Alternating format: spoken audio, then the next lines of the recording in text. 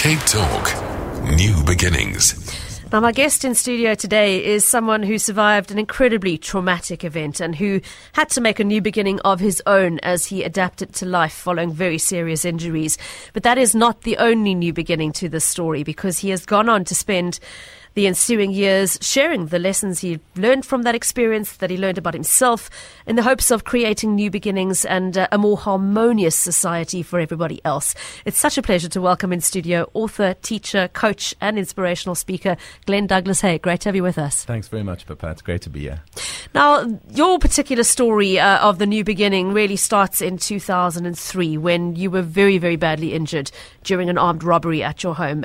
You were celebrating your first night in a brand new home, is that right? That's exactly right. Talk to us about what happened that evening. Well, it sounds a little bit scary to say that it wasn't really as traumatic at the time as it was afterwards. So it unfolded quite pleasantly. We were having dinner. About 10:30 at night, we'd just finished. Takeaways because there was no kitchen yet. And the next thing, we just saw three people standing in the doorway with hats and guns telling us to sleep, to lie down. And it just so happens that we had been held up by the same people 6 weeks before in a different house. No. And they recognized us, so they panicked. And they were speaking Portuguese. I didn't realize they were Mozambican, but they were speaking Portuguese. And I understood them say, they know who we are, we have to kill them. And as the first bullet went off and hit the concrete behind my friend Jilly's head, I realized they actually are going to kill us. So, yeah, I just jumped out of my chair and thought, my first thought was, I need to protect these two friends of mine because they have kids. The kids weren't there, thank goodness. Yeah. So that was went through my mind, was just protect them. They're my friends, they're in my home. And I remember standing up and just going, oh no, not you lot again. I actually said that out loud. You actually said that. And then they started shooting. And I just knew that I had to get the gun away from the middle guy. But I didn't realize the other two also had guns. So I ended up getting shot 7 times through my stomach and legs. Sure. Yeah. They always say that fight or flight response kicked in. Clearly, in your case, the fight kicked in, and your sense of responsibility towards your friends was incredible. I mean, you were single at this point. You didn't have children of your own. Yeah, not I didn't really many have people who would be brave enough to stand up and say, "Well, I've got to look after them." You know what, Pippa? I don't think I had too much to do with it, to be honest. I just felt like I was in this place of complete serenity and clarity, and it was a bit of I suppose an out-of-body experience, for want of a better word, because I was very calm. I also had a very clear idea that this is how I was going to die.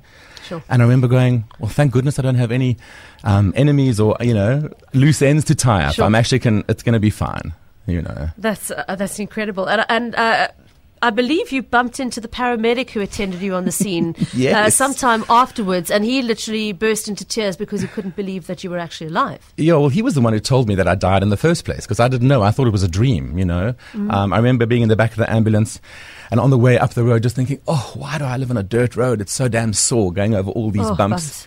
And then at some point I remember him saying, we're losing him. And then I floated up above myself and I had the full-on watching these guys try to revive me and looking out and seeing Joburg and floating up. And I thought this was all a dream. I never told anybody about it. Sure. And then 9 months to the day after I got out of hospital, or after I was shot, I bumped into the paramedic and he told me the story. Absolutely incredible. Now, shot 7 times in the stomach and legs. You found yourself in ICU for several days. You were unconscious for a lot of that time. What was the first thing you were aware of when you woke up? Well, this part makes me a little emotional because my mom had been sitting with me tirelessly, whispering into my unconsciousness, don't get a fright when you wake up, you've only got one leg. Don't get a fright when you wake up, you've only got one leg. So as I sort of emerged from, it feels like you're coming through clouds back into consciousness. The first thing I did was put my hands on my legs and run them down to see what was the story. And then suddenly my right hand just went, it ended just before my knee. And that was quite a shock. But the emotion came less from having one leg and more from a mother who did that for me. Yeah. What an amazing story. So, okay, to regroup, if you've just joined us, Glenn-Douglas Haig is my guest in studio today. Glenn has been describing for us the night in 2003 when he was shot 7 times in his stomach and his leg during an armed robbery at his home. One of his legs had to be amputated as a result of those injuries. And as incredible as the story of your survival alone is, Glenn, what I find even more incredible is your response afterwards when 3 months later you found yourself face to face with the men who had shot you. How did that happen? That was one of the biggest surprises and probably the strongest turning point in my life. Because the police had been obviously looking for these guys for a long time, and they were linked to a much bigger gang, etc. But on one occasion, they said, please come to the West Dean police station. They've got a one-way glass set up there, and I could go and identify my attackers. And so I was still on my sticks then. I didn't have a leg yet. And the police I've never met such warm, burly, like male versions of Mama Africa, if you can imagine that. These guys were so supportive of me and so determined to bring these guys to book. So they put me on one side of the glass, and I looked at everyone, and it suddenly dawned on me that this is a massive responsibility. If you're going to point your finger and say, you shot me, you have to be damn sure that is the person who shot you. So I looked across at a glimpsed at everyone, and I saw a couple of people I recognized, and then I decided, no, I need to look into their eyes. I need to see these people. And when I went down the road, there were about 9 people lined up. I saw what I can only imagine must be what it is like to live in hell in human form, because there was a total absence of light and love. I just saw darkness and emptiness in these people's eyes, and it was such a blow to me. And the next thing, instead of feeling angry or scared, I just felt this incredible sense of deep compassion and love for these poor people who just didn't have any light or any love in their lives. And it hit me like a train. I just realized, wow, we take it so for granted that we are brought up in relatively loving families or with a little bit of an idea of who we are and that we are important in the world. And then I got some distinct flashbacks of them as kids being loaded into the back of a truck in the middle of the night after being forced to shoot their own parents. And it turns out that they were actually child soldiers in Mozambique from those days. So it was a bit of a very mixed up moment for me. But I was overwhelmed with love, and I started crying. And the policeman, bless his heart, thought I was being upset by seeing the guys, and I couldn't really tell anybody that all I wanted to do was walk in there and just give them a hug, How did they respond? Well, I didn't see them. Okay, of course, they couldn't see you through the glass. They were the sort of, and I never had anything to do with him again. But that moment was a fundamental point of shift in your life. Because I didn't understand. Well, I didn't expect to feel that. And so with this deep and profound compassion that I had for these people, I just wanted to let them know that there's enough love for everyone. Cape Talk, New Beginnings. We're back with my guest, Glenn-Douglas Haig, who before the break was describing to us the attempted robbery which almost claimed his life, shot 7 times. It did cost him a leg which had to be amputated, and describing for us the moment that he came face to face with the perpetrators of that robbery.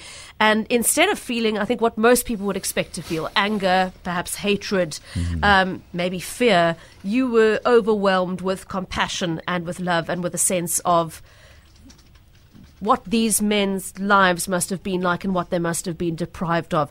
Glenn, the crucial thing is what you then did with that feeling and that unexpected sense of compassion. How has it changed the way you live your life, and what changed from that day? The very first thing I realized is that the deeper truth of who we are and what we are able to do in this world is so much greater than what we even can conceive if we just approach with our little logic, everyday thinking minds. Clearly, I had some kind of deep, special, experience that showed me a few things. And I realized that most people are really just chasing, we're all looking for the same thing, but we're looking in the wrong places. So this sense of compassion that welled up inside of me also made me realize that we actually are in the arms of a greater force, a force of love, intelligence, the universe, God, whatever you'd like to call it.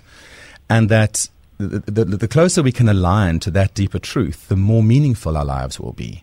So it struck me deeply that my purpose on this earth is to remind people that at our core we are love. Despite all the nonsense and wound and fear and etc. that gets entangled in it, ultimately that's who we are. And so if we can free ourselves from the negative perceptions of self and others and this feeling of being powerless, then we can step into the joy and the beauty and the abundance and the energy and the connectedness that is our birthright, actually.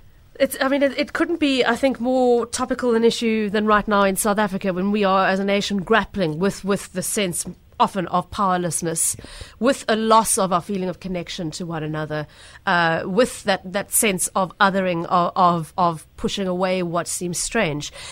Do you think it's a message that almost the entire country needs to hear at this time? Well, I think there's a very good reason why I have not really come out into public too much with this story, because the timing wasn't right. I wasn't internally prepared yet. I've devoted the last 14 years of my life to personal development studies, ancient wisdom texts, a lot of transformational psychology, etc. And, of course, the coaching as well. It helps ground that. But I realized that the reason I'm sort of really being exposed now is because the time is right. Whenever one of my questions was, why would someone kill someone? That was really that struck for me. Why would someone actually kill somebody else or hate someone enough or whatever it is to kill them? And I realized that actually it's only a sense of powerlessness. If we can claim our own personal power back in its authenticity without trying to grasp at control or making other people feel worse so we can feel better, that's when things will shift. So yes, I think not just our country, but if you look at the world in general, we've just had that terrible shooting in Orlando. We've had the rise of Donald Trump as a president-elect in America. There's like weird things going on, but I think it's all an indication that the humanity is in a lot of pain, to be honest. And I think that pain comes from a sense of separation and, as you say, this othering, us and them, making that which is different bad. Instead of seeing the truth in it and embracing everything in ourselves. And of course, the very simple solution to that, I mean, it's simple, but it's not easy, is to learn to love and accept every single bit of ourselves, because that's the only way we will connect with the other. I will only judge you as being bad if I'm at war with something inside of myself. Yeah.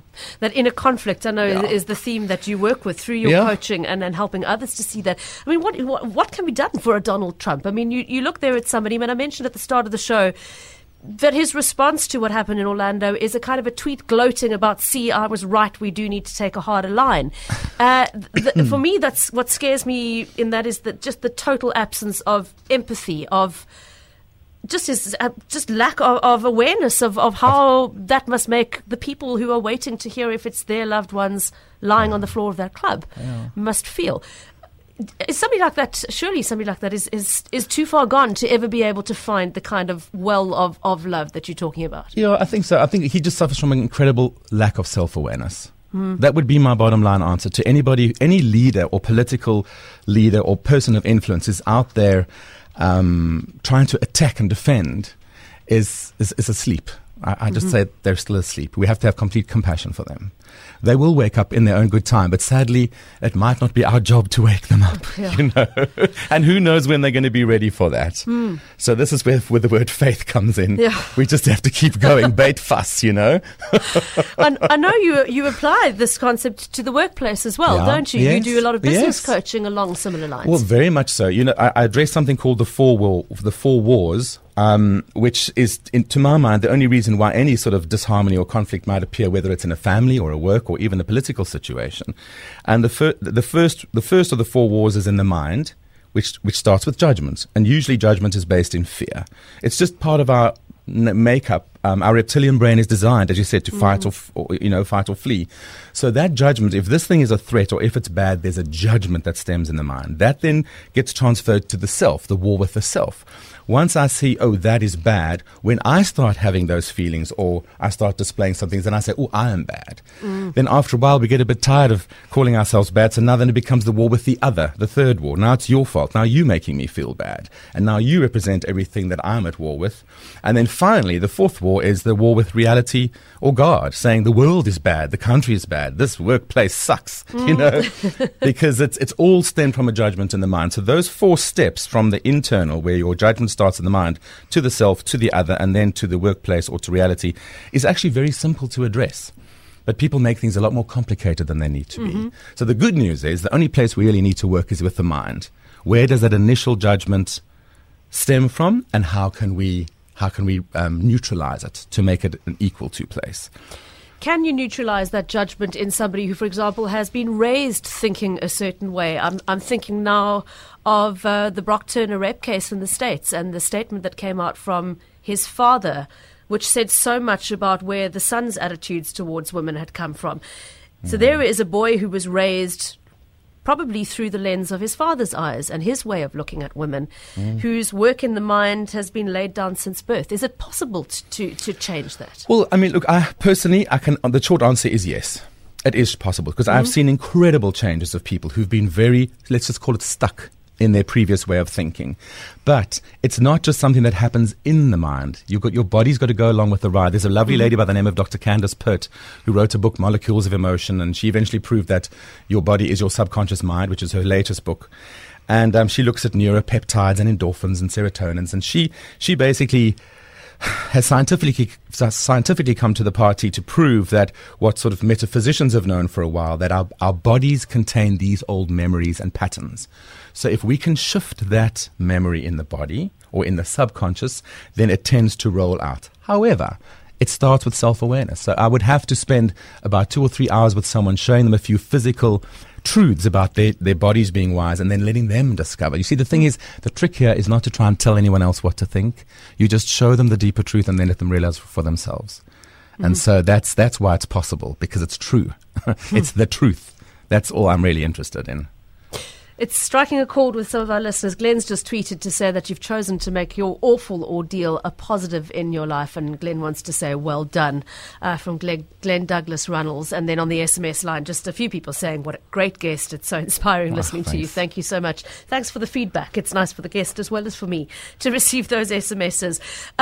Before we run out of time, I want to ask how you feel today about those men who shot you. So you said you saw them through that glass, you had that moment of realization of compassion and love, and you never saw them again. Do you still think about them? Have you forgiven them for what they did? How do you feel about them today? I don't think forgiveness even came into the issue. That moment when I saw them through the glass and I had deeper understanding, I realized that, of course, as anything bad that happens, there's a reason for this. And so, to be frank, my father doesn't really like me saying this, when I do think of them, I'm in such deep gratitude that they decided to forget who they were enough to do what they did. Because of what it has meant to your life. Because of what it's done to me and how it's galvanized my truth. There's nothing better than pain to burn off what is not true. And as an amputee for 14 years, I suffer from incredible phantom pain. So every now and again, for 12 hours, I will experience being shot again through my leg every 2 minutes, as if another bullet's going through me, and it lasts for between 4 and 12 hours. And during those moments, I literally scream into a pillow so that I don't wake the neighbors. And that is when truth comes to me. That is when I see what is real in the world, and it empowers me. It makes me stronger and clearer. Yeah, thank you. Gratitude, I've got to say, is not the answer I was expecting. Alison has SMS to say, what a remarkably inspiring man. Thank you for sharing your journey with us. Somebody else saying, I totally agree with your guest, Ray, the situation we find ourselves in now, but I disagree with him about the cause that he put forward. I believe our problem today stems from globalization, the melting pot really starting to boil, and identity being diminished. How do you respond to that? I think I have to agree with that entirely. And I think identity being diminished goes hand in hand with feeling powerless. That is really what's happening. And of course, you see, in the doing world, where everyone is busy trying to fix things physically, it's a bit like putting a plaster on a broken leg.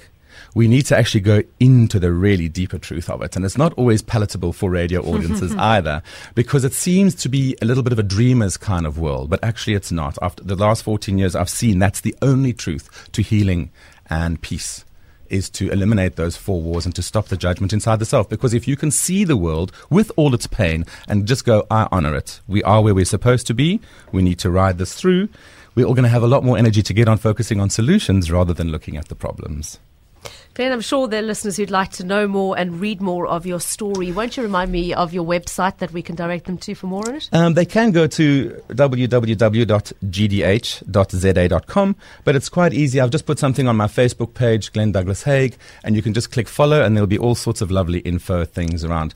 Some monthly meetings that I do on a Monday, first Monday of every month, that we just get together and explore these topics and heal together and share and progress and have fun doing it. Well, thanks for sharing with us today. It's been great having you in studio. Thanks very much, Papa. Glenn-Douglas Haig. We'll share the links to that Facebook profile on our various platforms after the show today.